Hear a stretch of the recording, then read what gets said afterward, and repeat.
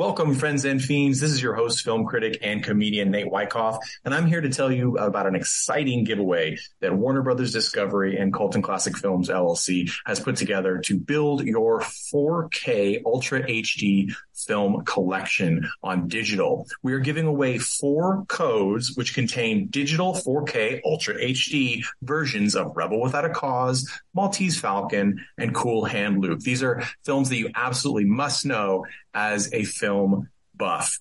You can get this code by being one of the lucky 4 people we pull from our newsletter list. So go to coltonclassicfilms.com/newsletter and give us your email and your name, and we'll sign you up for the newsletter and we will enter you in the competition. That's all you got to do. So please go ahead and do that. The contest ends on April 30th, and we will send out the winning codes on May 1st. Thank you so much for being a listener, and here's your episode of Colton Classic Films Podcast. Welcome to Colton Classic. Welcome to another episode of Colton Classic Podcast. Friends and fiends of the pod, I, your host, comedian and film critic Nate Wyckoff, have to apologize up front because there was a recording issue that may or may not have been completely my fault that obliterated a fantastic discussion on the first film of this episode of New Year, New Nick, the Nicolas Cage month that we have set up, where we talk about a couple of films from each decade of Nicolas Cage's fantastic career. This first half, which does not exist in recorded form, so you will not get to hear it, unfortunately, we are going to recap in painstaking, concise, shortened, abbreviated, but still super impactful form for you. I'm going to give you a synopsis of the film, and then we'll dive right in. So the film is 1993's Amos and Andrew, with Nicolas Cage and Samuel L. Jackson. We also have in supporting roles, we have Nicholas Cadby. Sorry, not Nicholas Cadby. Dabney Coleman. Why did I get that completely wrong? I've got Nick Cage on the brain, and that's the best thing to have. But yes, Dabney Coleman plays a crooked police chief who, because of a racist report by neighbors who saw the wealthy Pulitzer Prize winning author Andrew Sterling, played by Samuel Jackson, in his new home on a supposedly liberal-leaning island getaway, they think he's stealing stereo equipment instead of owning the home. So they call the cops, and then we have the incredible and multi-talented Brad Dourif playing the dumb police officer who ends up opening fire on Samuel Jackson and starts a gun battle in which only the police have guns. And Samuel Jackson is then thinking he's under attack by racist neighbors. Well, the police chief, who has an election coming up, realizes the mistake, and instead of admitting the mistake and probably ending his career as it should have been ended, Nicolas Cage, the wayward white buffoon, not really dumb, but not educated, small-time hood, is quickly thrown in slapdash blackface and thrown into the house with a shotgun to play the role of the intruder so that police can say, we were after him, not you, Mr. Sterling. And what happens is the Andrew and Amos characters form a tenuous and unlikely friendship when they realize that they've both been played and that they kind of have some similarities despite being of different race, different education status, different social status. And they end up pulling one over on the cops who look like fools as they were in the end. So there's a lot of great scenes in this. I would describe it as 2 comedic elements, films crammed into one. Anytime you have the press or the Black protesters in this film, which is problematic because the Black protesters are lumped in with sort of the press and the cops as sort of bumbling, which is really not accurate. I think in the 90s, we had a tendency, I know we did, we have a tendency in films that deal with race to sort of want to say everyone is equal, but that also means it's everyone's fault. And the reality is those in power always have the power to change things, while those like our BIPOC brothers, sisters, and non-binaries in this country and every country, they do not have the power. So we have to change things. They cannot be at fault in the way that we as the people in the majority and people in control are. But anytime you have the cops and the press and any group other than Nicolas Cage and Samuel Jackson's characters, it's a slapstick comedy. There are dogs chasing people. There's buffoonery abounds. When you have Amos and Andrew together, you actually have this really nice chemistry between the two actors who play such disparate characters that find common ground and actually interact really well together. Andrew Sterling is a Pulitzer Prize winning author on the Black Experience in this movie, and Samuel Jackson plays him as a strong but not action hero character, which is great, and it's nice to see Samuel Jackson in that role. Whereas Nicolas Cage is a funny, endearing, although still skeezy sort of con man, two-bit hood sort of person who's just trying to get to Canada and thought this island was Canada because, well, he's just a dum-dum from Pittsburgh, apparently. So, and no shade to Pittsburgh. So let's move into what everybody thinks about this film. I'll throw in my 2 cents first. I think this movie is actually a funny comedy that is less known in the United States than it actually is overseas, possibly because it was promoted more heavily overseas, because it's problematic racially right now because of that 90s tendency to want to share blame and make everyone seem equal in that way, when now we know, especially with the advent of body cams and cell phone videos and the internet and the interconnectivity between people of different races and socioeconomic statuses, we know that there is a deep, serious, one-sided problem with this country that we, as speaking to everyone on the panel, we're all Caucasian, we need to address this and help right the wrongs that are oppressing our fellow citizens and people. But beyond that, you actually have some nice stereotype breaking characterization in here, both on Amos and Andrew. So I think it's worth a watch. I also think it's funny. It's written and directed by E. Max Fry. It's Fry's only directorial credit, but he did write some phenomenal works, including Band of Brothers and 2014's Foxcatcher with Steve Carell, which is a haunting film. So now we're going to go to Greg, our in-house Nicolas Cage expert. Greg Johnson, what is your take from Amos and Andrew?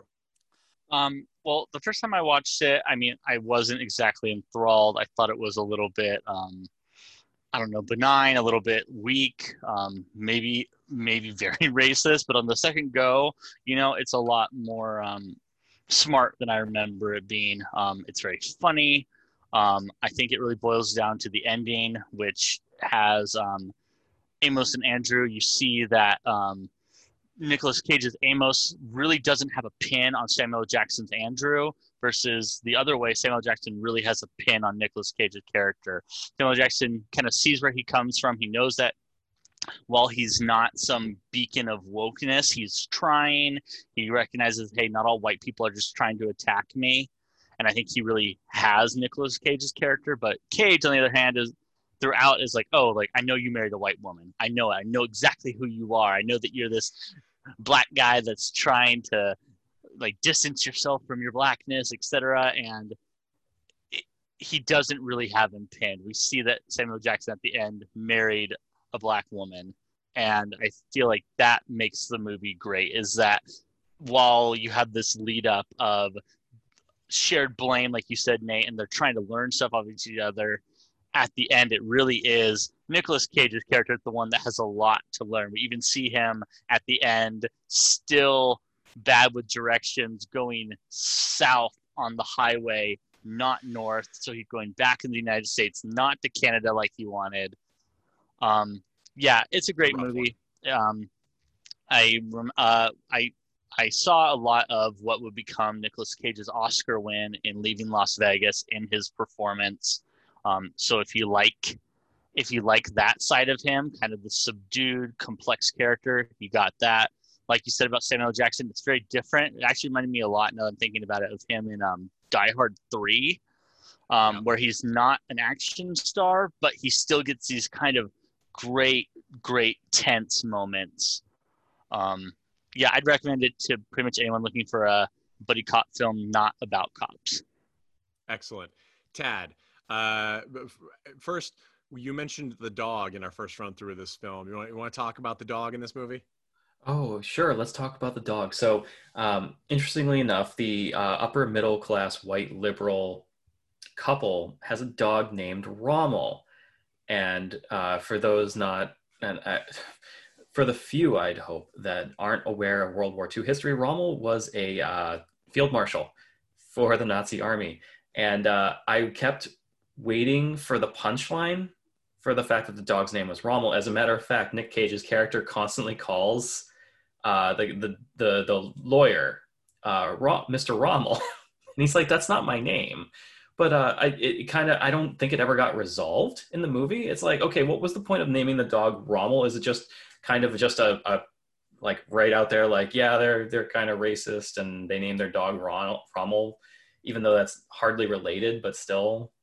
It makes me wonder. It makes me wonder if it's like the people who are defending having Confederate flags or Confederate statues stay, when they're like, well, they might have been racist, but they were also great generals, or like they were soldiers just like the rest of our. And you're just like, okay, you're clearly misunderstanding the point. Like if you were to ask that couple, and the couple that you're referring to, who have the dog in this film, are the ones that initially called the police and misreported this crime that didn't exist and started the whole ordeal. And they also mentioned that it's constantly the wife who ends up being like the third wife, at least, of this lawyer. She's constantly saying like he was on the Chicago 7 case, which of course is a famous for having being so completely mishandled and terrible that people who were innocent of crimes against the country were charged with conspiracy to riot, all sorts of things, and for decades have been characterized as villains. And only now do we have things with the rise of a successful docuseries and things like that do we understand that truly they were victims. So a very interesting point. What do you think about the film as far as who would you recommend it to? Like, what's your take on it? So, it's a 90s film. It has Nick Cage, it has Sam Jackson, and it's very difficult to kind of nail a recommendation down, except for you'll enjoy the performances. They're great characters, and it's one of those movies, it's classic 90s, trying to get people into the room and kind of working out their mutual issues. And I feel that's sorely lacking in a lot of media these days, which is unfortunate, but that's the reality of of what we're living in right now. Well put. Mandy Longley, what was your expectation of this film, and how do you feel now that you've seen it? Yeah, I didn't know anything about this film going in, and then I was left not knowing what to expect through the first 15 minutes. I think it does a really good job of setting you up to be uncomfortable about the racism of these neighbors and the town that they're living in and how the cops are handling things. And you're just not really sure where the movie as a whole is going to go with it. And I really like that kind of continued. Like, I didn't feel like this was a particularly like predictable movie in its action and plot points. I don't really feel like railroaded on this one. Like, you know, like you're on a specific track from like middle to end of the film. They had some nice twists and surprises through it, as Greg had kind of already mentioned, as far as finding out Samuel L. Jackson's wife is actually Black. But there were also some other ones that I don't want to spoil for people who might watch this, but it was a good ride.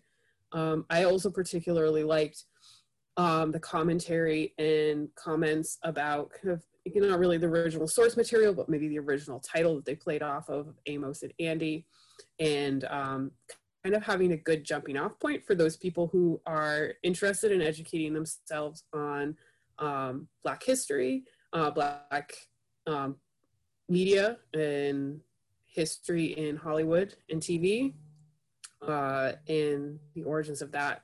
It was like a really good thing. I ended up watching a documentary on that original show, the radio show, and that was then made into a TV program. It actually featured the first Black cast. There were others like very closely on its heels, but this was the show. Amos and Andy had the first Black cast on television, which was pretty cool to learn about.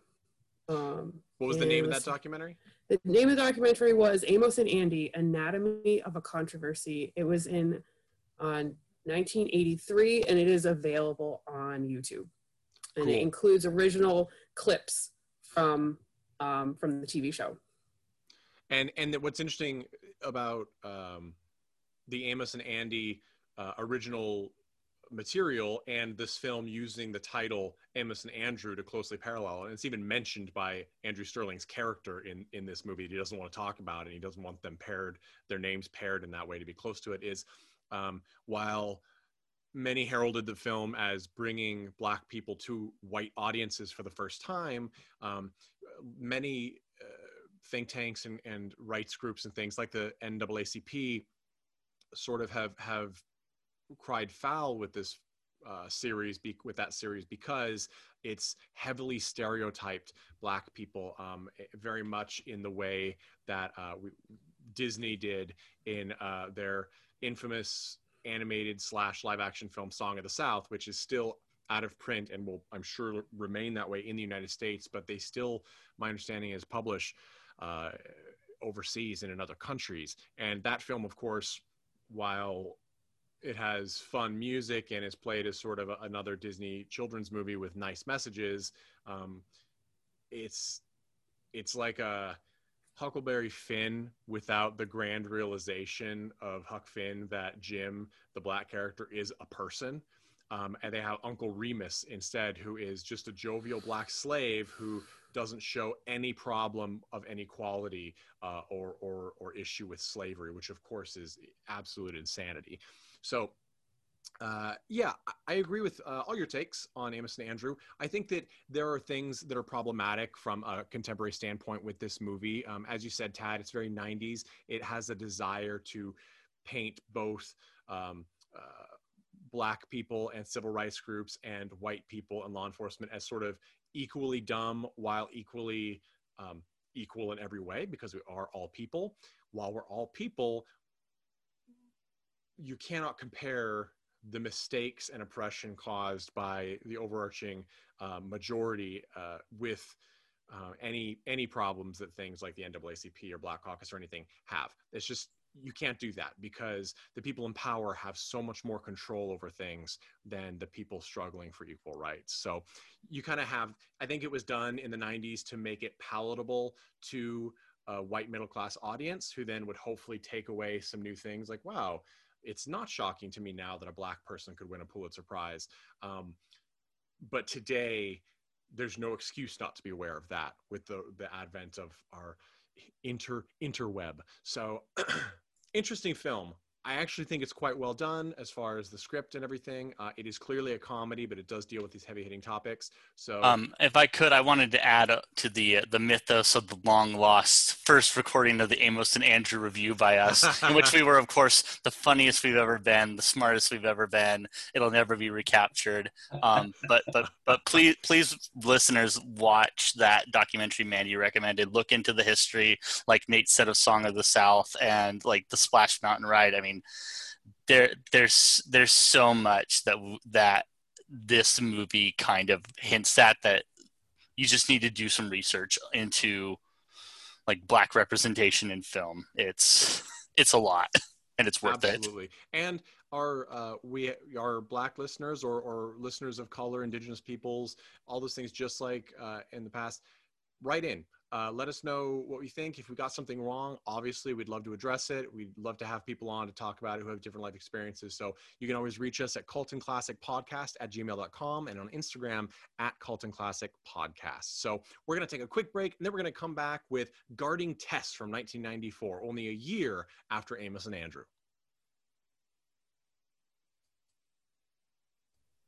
And we are back, Fiends of the Pod, with Guarding Tess from 1994. Now, I really like this movie. I liked it when I saw it as a kid, and it holds up for me today. I'm really excited to have our panelists talk about it and what their impression was.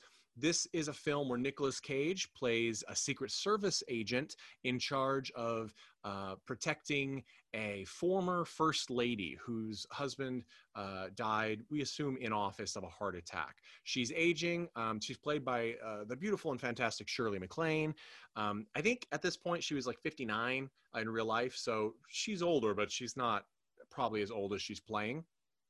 The plot is that she's incredibly difficult to deal with, and Nicolas Cage's character is very excited to be finishing up his tour of duty and going back to a different, more exciting post somewhere in Washington.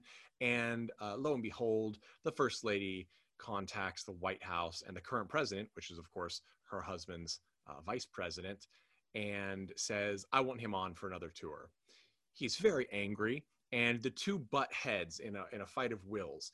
It turns out that they actually form a friendship and a mutual respect. And it also turns out that she has an inoperable brain tumor. And so she is sort of going from a shut-in post her husband's death to being a figure in the community once again and going out. She wants to do things she hasn't done since she's been in this in this protection program after the White House, like go out and golf and go to the opera and do dedications and things like that. So the turning point is when she is kidnapped. And in the final moments of the film, it is really up to the person who knows her best at this point, which is Nicolas Cage's character, Doug. So he is the one who sort of single-handedly leads them to her. And it does have a happy ending. I think this is a very highbrow film. It's a comedy, but it's not slapstick. It's situational, surely, but it's very much a character study between these two characters, the straight-laced but eager to move up the ranks and do bigger, more exciting assignments, Secret Service agent Doug, and the former sort of Jackie O style character of Tess, who is, of course, the former First Lady and is very set in her ways and also very bossy. So let's start with our resident Nick Cage expert, Greg. What was your thought the first time you saw this movie, and how did it change after you saw it again? When I first watched it, I mean, I was definitely younger, obviously, so I don't think I appreciated the pace as much.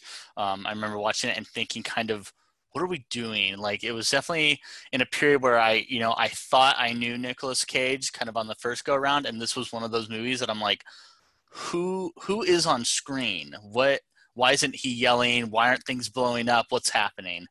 But the second time, I appreciated it a lot more.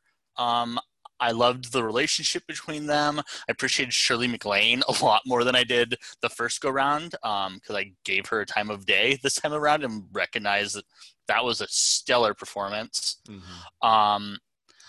I think the only two things that really hit me this time that I'm like, how did I not really think about this after the fact? One is him shooting the guy in the foot and basically torturing him. It is my favorite scene.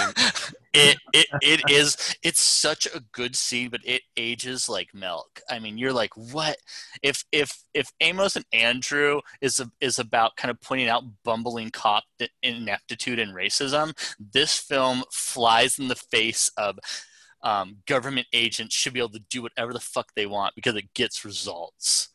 So that scene is fantastic because she's been kidnapped by her driver, who she gave a job to, and actually we learned Doug has tried to fire several times because he doesn't listen to him. He listens to Tess and not to the Secret Service, and he is actually has kidnapped her.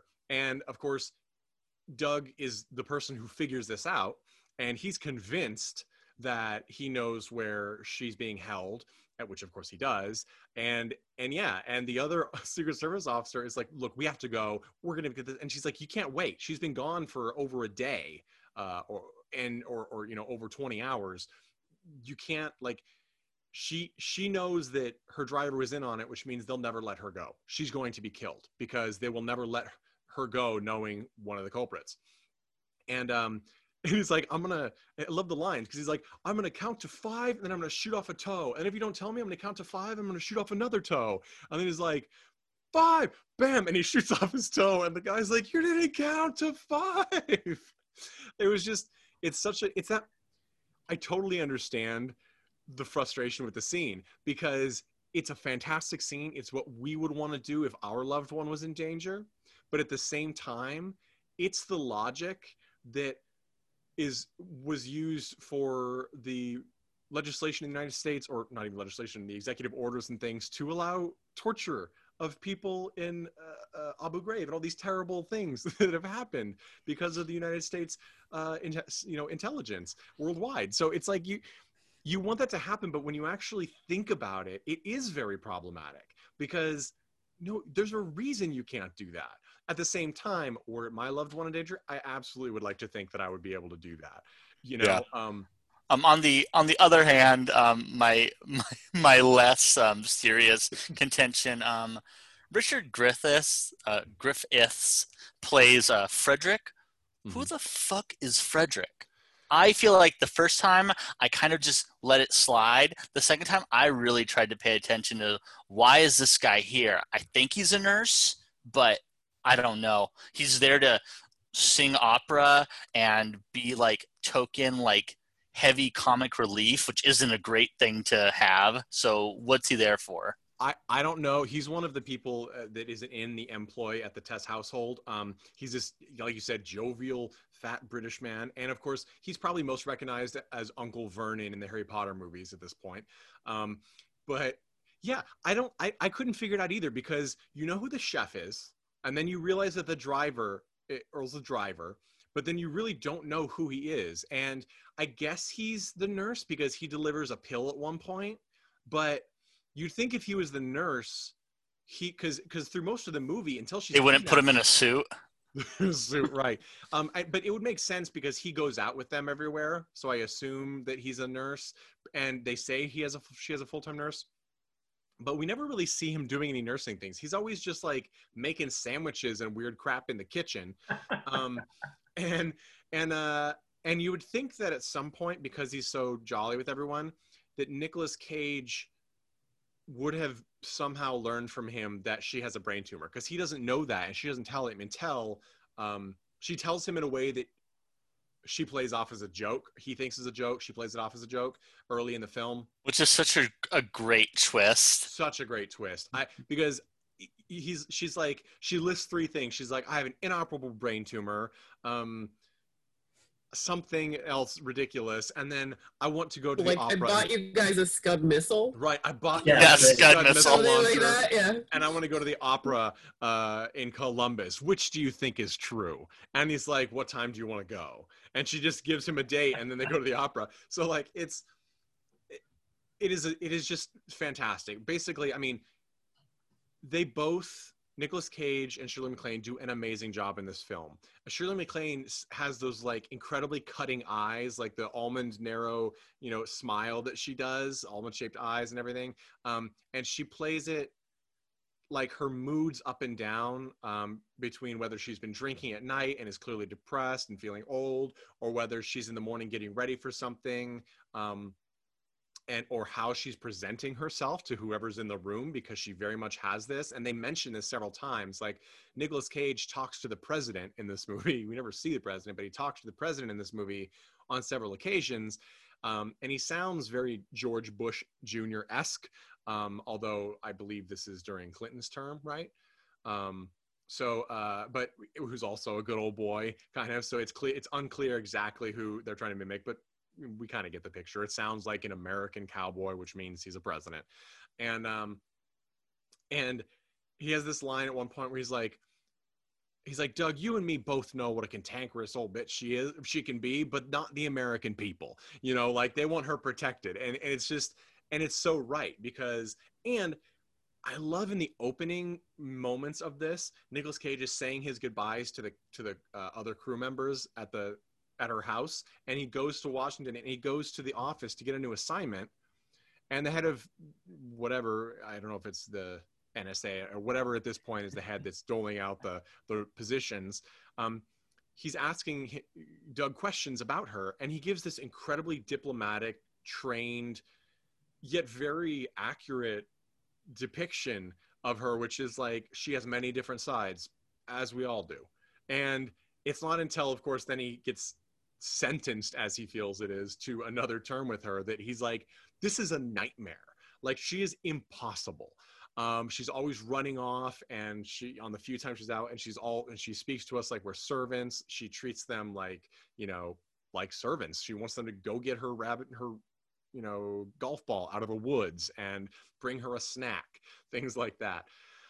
There's a lot of great scenes. I know I'll let you guys talk as well, but I want to bust in on that pacing thing. I will say it is interesting because the first essentially hour of the film is just getting to understand their relationship as the relationship builds. It's not until the final 30 minutes that we get to the kidnapping. And when you see a synopsis of this film, you would think it's a thriller almost, because there's a kidnapping and he's got to find her. And it is literally not at all. It's like this character study drama where the kidnapping is a device used to show the progression of their friendship and their relationship to each other at that point, which I think is quite brilliant. Tad, had you heard of this movie? Had you seen this movie? And what was your take after watching it for this episode? I had actually seen this movie when I was younger. I'm pretty sure that this was one of those movies that I sat down with my mom and watched back in the 90s, around probably the same time I watched Driving Miss Daisy, because this movie kind of reminded me of that. Watching it a second time, because of course I have not watched it in between the 90s and now, definitely a great movie. The pacing, as you said, was very weird. Like, I was watching it and I was just like, oh, this is kind of a quaint comedy, Nick Cage playing a straight man, and suddenly she's kidnapped. And suddenly the whole tone of the movie changes. I'm like, what the fuck just happened? And not only that, it's a very convoluted plot. Like, the whole thing with her basically being buried underground, drugged, and it's like, what? Well, I mean, I guess that makes sense, because if you're going to kidnap someone that high profile, you better stuff them underground. Otherwise, you're going to get shot. And in fact, it's a miracle that the people who kidnapped her did not get shot. Yeah, and I would hazard to say that this might be based off of something that actually happened as far as that aspect of the kidnapping, because I wouldn't be surprised. It's quite brilliant, and it's been used in tons of movies and spoofs all the way. Like, it's in an episode of American Dad, you know, like getting buried underground with just an air pipe. And they mention it in the movie, which is, you know, the excuse the kidnappers use is, we were going to dig her up when it was time. Well, of course you weren't. You were keeping her alive in case you needed to show proof that she was alive, and then you can just remove the air hole, and that's it. You remove the pipe, and she's done and buried, and that's it. So it's quite terrifying. And it was an interesting play, because you have, as you said, the quaint comedy aspect, but the setting of having a high-profile protectee and a Secret Service team is, of course, the implication is that there's always danger potential. And so having that actually happen is very interesting. Mandy, did you have more to say, Tad? I cut you off. No, it's fine. All right, good. Mandy, had you seen this before, and what is your take now that you watched it this time? I had not seen this before. I was expecting something like Driving Miss Daisy, just based on the cover and the title. I'm a big fan of Shirley MacLaine, so that was a huge treat to see her in this role, being very much her cantankerous self. Definitely echoes of this, or I guess just her, like in Downton Abbey, like later, where she plays like the kind of wild cowboy-esque American relative. So that was really cool. Again, like Nick Cage, like kind of playing it like a more cool character. And I really enjoyed the pacing, although it was slow and not really totally knowing where things were going. I kept watching the clock. I'm like, is something going to happen in this film? Because we're like an hour in, and like, this is really lovely, but also like, I'm not sure what they're doing here. And then like to kind of see, like, I think my favorite part was like the moment where you kind of like it comes together, like why she wants Nick Cage on her team, like why he's so important to her. And you see that like he cared so deeply for her husband, the president of the United States, that he was like moved to tears at the funeral, like looking very, very upset about it. And he was like, oh, she wants someone around that cared for her lost loved one like as much as she did, and to develop more of a relationship with that person to kind of like heal through her grief and like move forward, even though she also is finding out she has an inoperable brain tumor, but like maybe possibly have a bit more of a legacy there in kind of a familial sense versus her public role. I think that's great. And I think your mention that Shirley MacLaine is fantastic is undebatable. She not only is she great in this film, she of course has so many iconic roles in The Trouble with Harry, Steel Magnolias, Terms of Endearment. She was even in, as you said, Downton Abbey, she was in she was in Bernie with Jack Black. I remember she was in Bruno. She's been in so many excellent things, and she's still acting, and she is at 86 years old, I believe. So it's quite a career, and she comes from a skilled family. Her brother's Warren Beatty, who I think most people remember Warren Beatty probably from Dick Tracy in 1990, but she's a phenomenal actress, and it's she's the kind of actor who keeps on giving regardless of age and as her roles change. I loved her coming out of the like, I don't know, coma, being knocked out, whatever, at the end of the movie, and like hearing about what Nick Cage was up to while she was kidnapped. Yeah. How long did it take you? Yeah. You fired your gun? Oh, you just shot someone in the toe? Oh, that's a shame. You practiced so hard. It's so good. And the other agent is trying like, well, to correct the record, ma'am. And she's like, I'm not talking to you. It's like, and Nick Cage just smiles. Like, it's a really, the relationship becomes something beautiful. And it's just that kind of relationship where it's a mutual respect builds. And there's the great scene in the middle that's really at the turning point when he's blowing up at her for the umpteenth time and she's blowing up at him. And he's like, why don't you just request no security detail? You can do it. I know you can. I know you know that. And she does. And of course, the president's like, we need a detail on her. You need to fix this. And he goes and basically the team stakes out the outside of her house for, we assume, a couple of days. And finally she comes out and is like, do you want to have a cup of coffee? And they end up having a drink and sort of bonding as actual people. And there's this beautiful scene where we understand her attachment to him is not, because we don't really know what it is, right? Like they say she likes you, and he's like, she doesn't like anybody, is really his mindset. And we don't really know what it is. He claims at one point that really gets her mad that she just wants 7 men, no women, just 7 men around her at all times. And she's all fired up, and that's when she cancels the whole thing. But then we see her as she's every couple of scenes, we see her watching at night, often drinking old footage of the inauguration of her husband and things like that. And eventually we see her watching his televised funeral procession, and in the front it's of course pans to her and all of their children next to her and things like that, and you see Nicolas Cage's character, who is a Secret Serviceman in their White House, in the chair, and he's crying. And that's like that beautiful moment where you realize that's her connection to him. She trusts him and cares that he felt the same way about her husband, or some aspect that she did, even though we don't know much about her husband. Sounds like he was a well-loved president, but he cheated on her. We find out all these things. Like, it's just not, it's not even though it's about the husband, it's not really about the husband. It's about how the characters felt about the husband. And we get that in just that one scene with no dialogue from Shirley MacLaine or Nick Cage. It's just a television narrator narrating that clip of footage. Just very effective use. I wonder if I always kind of forget about that infidelity with the husband. I wonder if it's supposed to kind of parallel, they talk about, oh yeah, like Tessa's cantankerous, etc.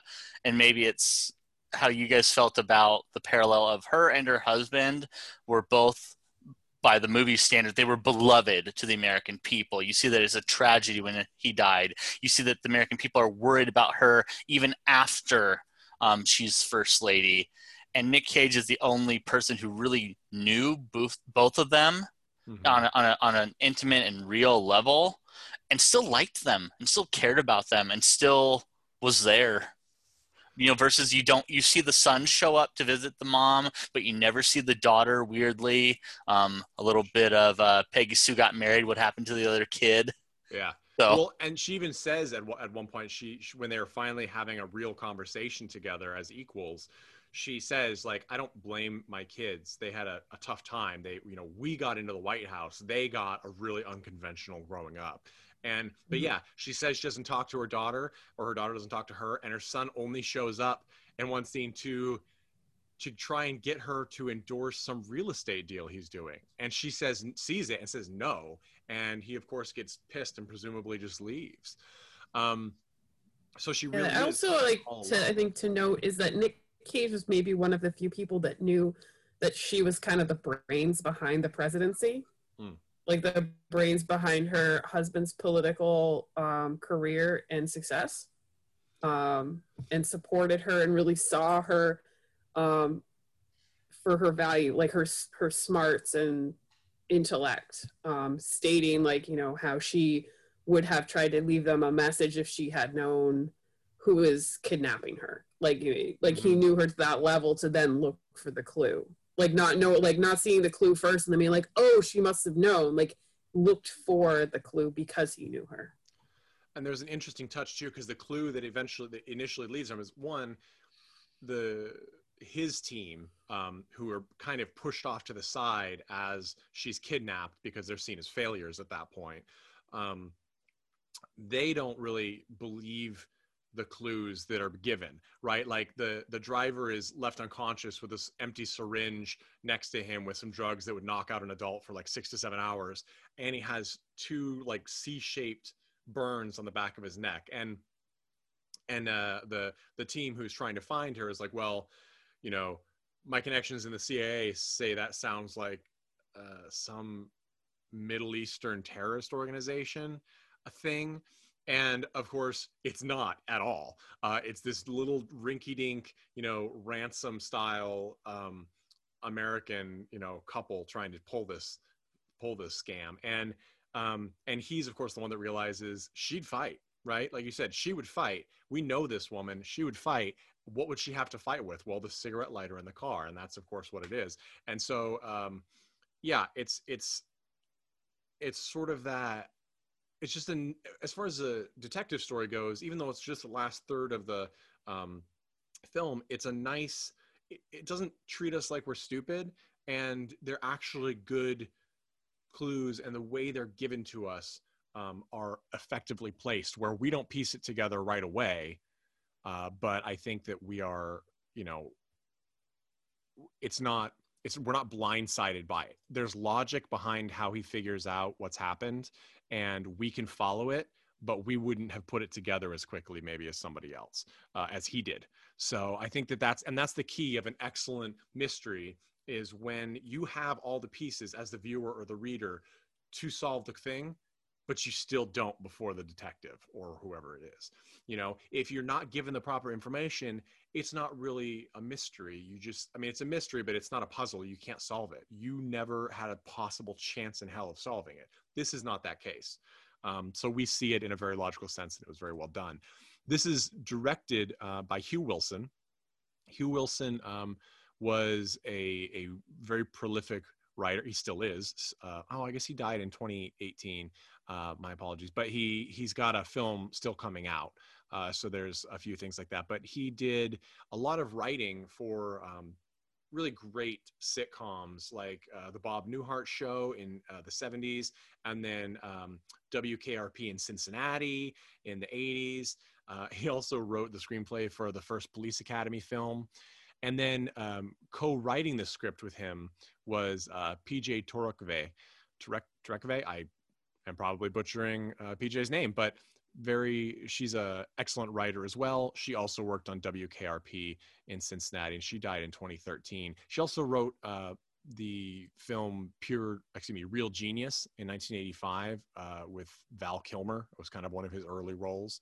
So some interesting. There's good comedic talent behind this film, but I wouldn't if I'd been told that these two people with their credits have written a movie about a cantankerous old first lady and a Secret Serviceman, I wouldn't have expected it to be this movie, because this movie is a very realistic comedy. It's not so much a sitcom, as I've used multiple times. It's a character study, in my opinion, and a pretty good one. So we're going to wrap this up with who we would recommend this film to. Greg, who would you recommend this Nick Cage, Shirley MacLaine movie to, and why? I was kind of thinking a little bit about Family Man, or Trapped in Paradise. I think, like, if you want a little more funny Family Man, if you want a little more grounded Trapped in Paradise, and you're a Nick Cage fan, this is about where that would hit you. Otherwise, hearing Tad talk about watching it potentially with his mom, I think it's the perfect movie for like an adult child to watch with their parent, or vice versa. It's not paced great for a young kid. I mean, maybe they'd find it fun, but they'd have to be a very astute young child.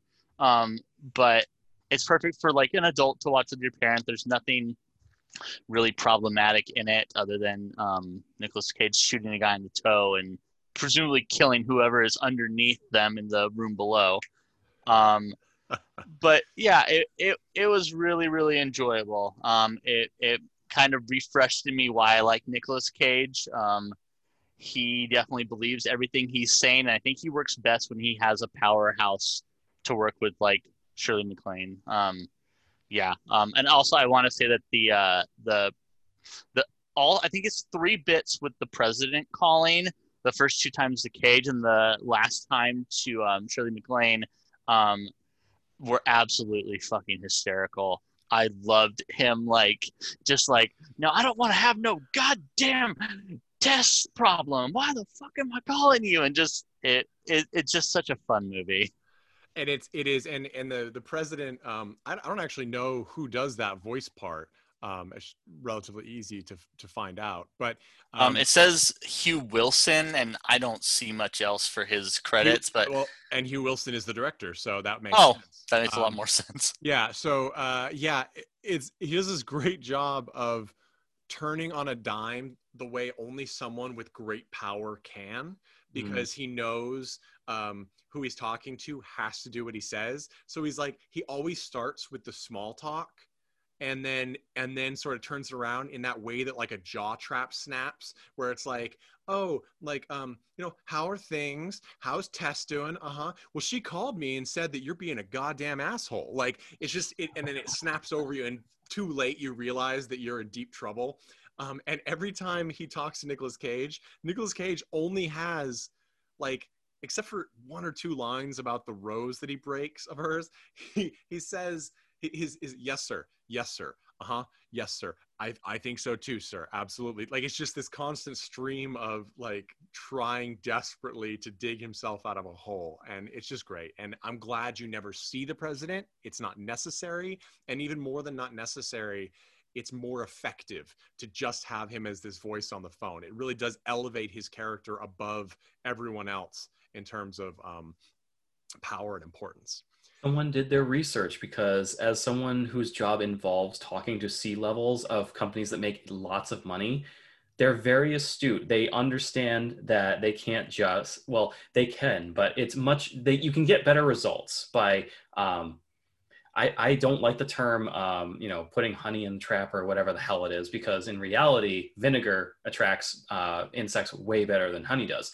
But they will give you your shovel to dig yourself out of your own hole. They will give you the cordiality to go, you done fucked up, but I'm going to give you the opportunity to dig yourself out right now. And that voice acting was spot on in terms of how I've communicated with those kind of people in those positions. Right. And ultimately, it's just the whole film, until Doug and Tess have the relationship, until they understand each other with that over the drinks situation, there's not that clear understanding of why hierarchy is the way it is in politics, which is, I'm giving you this opportunity because it's easier for me if you do it, if you succeed. If it were easier to say, you screwed up and you're fired, you'd be fired. Yes. That's not, that's not the situation. So when that happens, when you get something that rings so true in the back of your head in a film, it makes it a really special scene. And I think that Hugh Wilson and PJ Torakiv, boy, I wish I knew her name better, did in this movie. They did a great job with it. So let's see, are we on to Mandy? To who would you recommend this film to? I guess if you want a good character piece with a little extra spice in there at the end, this would be a good one to go with. If there aren't enough kidnappings in Downton Abbey for you, maybe this is a nice one to revisit at this time as we enter 2021. Excellent. And Tad, I didn't get to ask you, who would you recommend Guarding Tess to and why? So Nate, do you ever get that feeling when you're watching a movie that it is an 80s movie that took place in the 90s? Yes. This is one of those movies. This feels like it was meant to come out in the mid to late 80s and accidentally came out half a decade later. This is one of those movies I would recommend to people who definitely like that feeling of the 80s nostalgia, but it's in the 90s, so it kind of has that 90s feel to it. But this movie is kind of a perfect example of something. I think in my head, I only call the Nick Cage effect because it probably doesn't exist, or someone else probably has a better term for it. You get a really different Nick Cage depending on how good the movie you stick in him is. I've noticed, and yeah, Greg's nodding. He knows this is true. If you see Nick Cage flying off the handle in your movie and acting completely out of character, a fool, it means that you're probably a shit director and you're not giving him anything to work with. And he's like, fine, I'll do it myself. In fact, I need to make a meme now of Nick Cage sticking his hand in the glove instead of Thanos. Fine, I'll do it myself. You need to give him something good. You need to give him something to work with, or he's just going to go fucking apeshit. And that's why the 2 Ghost Rider movies are terrible, because he fucking had Mark Steven Johnson directing him. Well, there's that one outlier. What's that one movie where he famously oh, what do you want me to do? You want me to say it funny? You want me to whatever? And they're like, oh, just say it like Nicolas Cage, and he's like, okay. A, B, C, D, E, F. It's as if don't stick Nick Cage and George Lucas in the same fucking movie, because that's exactly what you're gonna get. Because George Lucas can't direct for shit. I would own that movie to the stars. I know. We all would. But, yeah. It would be a train wreck and it would be amazing. And so, well, yes. And I wanted to throw out this tidbit too. Apparently, Shirley MacLaine and Nick Cage got together really well, and they actually bonded over a mutual love of animals. And there have been many animals that they've adopted together. There's a zebra named Mr. Zed that they adopted, as well as a ferret named Whiskers. So the ferret is unfortunately probably not with us any longer, but zebras, they have a long lifespan, 30 years. So could still be kicking around out there.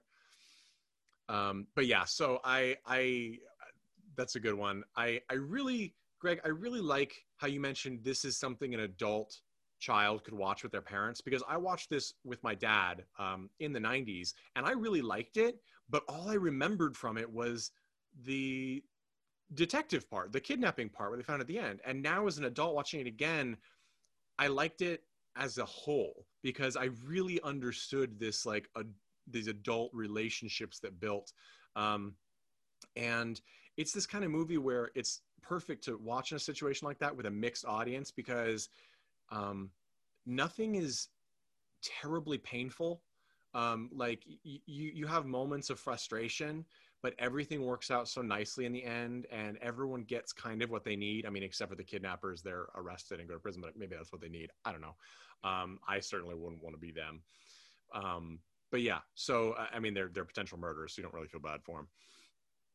But yeah, I think that's that's my recommendation too. Also, if you just want to watch a movie that's probably going to make you feel pretty good in the end, but it's not so sappy ridiculous that you're just eating a piece of candy. It's actually well crafted, and you won't there's no guilt associated with viewing it because it's a good movie full of great performances and solid writing from true industry veterans.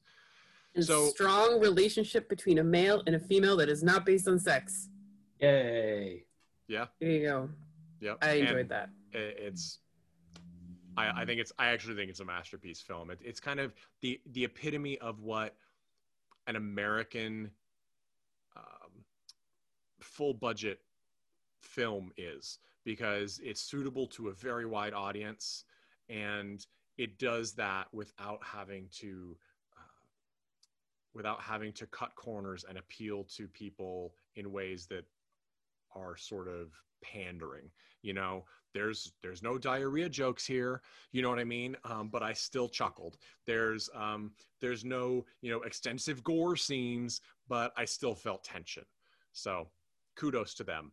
Well, that wraps up this storied and troubled episode of Colton Classic Podcast, but I am super excited for next week, where we will tackle 2 more Nicolas Cage classics. And thank you again to our panelists and to you as listeners. Follow us at coltonclassicpodcast.com, as well as on Instagram at Colton Classic Podcast. And please be sure to tell your friends. We've got all sorts of stuff in the pipes. We have zines and other things available on our website as well if you want to get something physical. And I'm thinking we'll do a giveaway this year with some awesome swag, both from Colton Classic Podcast and movies. So check it out. Thanks so much, and have a great day. Hey everyone, thanks for listening to Colton Classic Podcast. This podcast is important to me, but what's more important are the rights, privileges, and freedom from violence of everyone in this country and in this world. And that means supporting Black Lives Matter. If you'd like to make a donation, please go ahead and visit coltonclassicpodcast.com, where we have a list of places you can donate and help out. And please stay safe.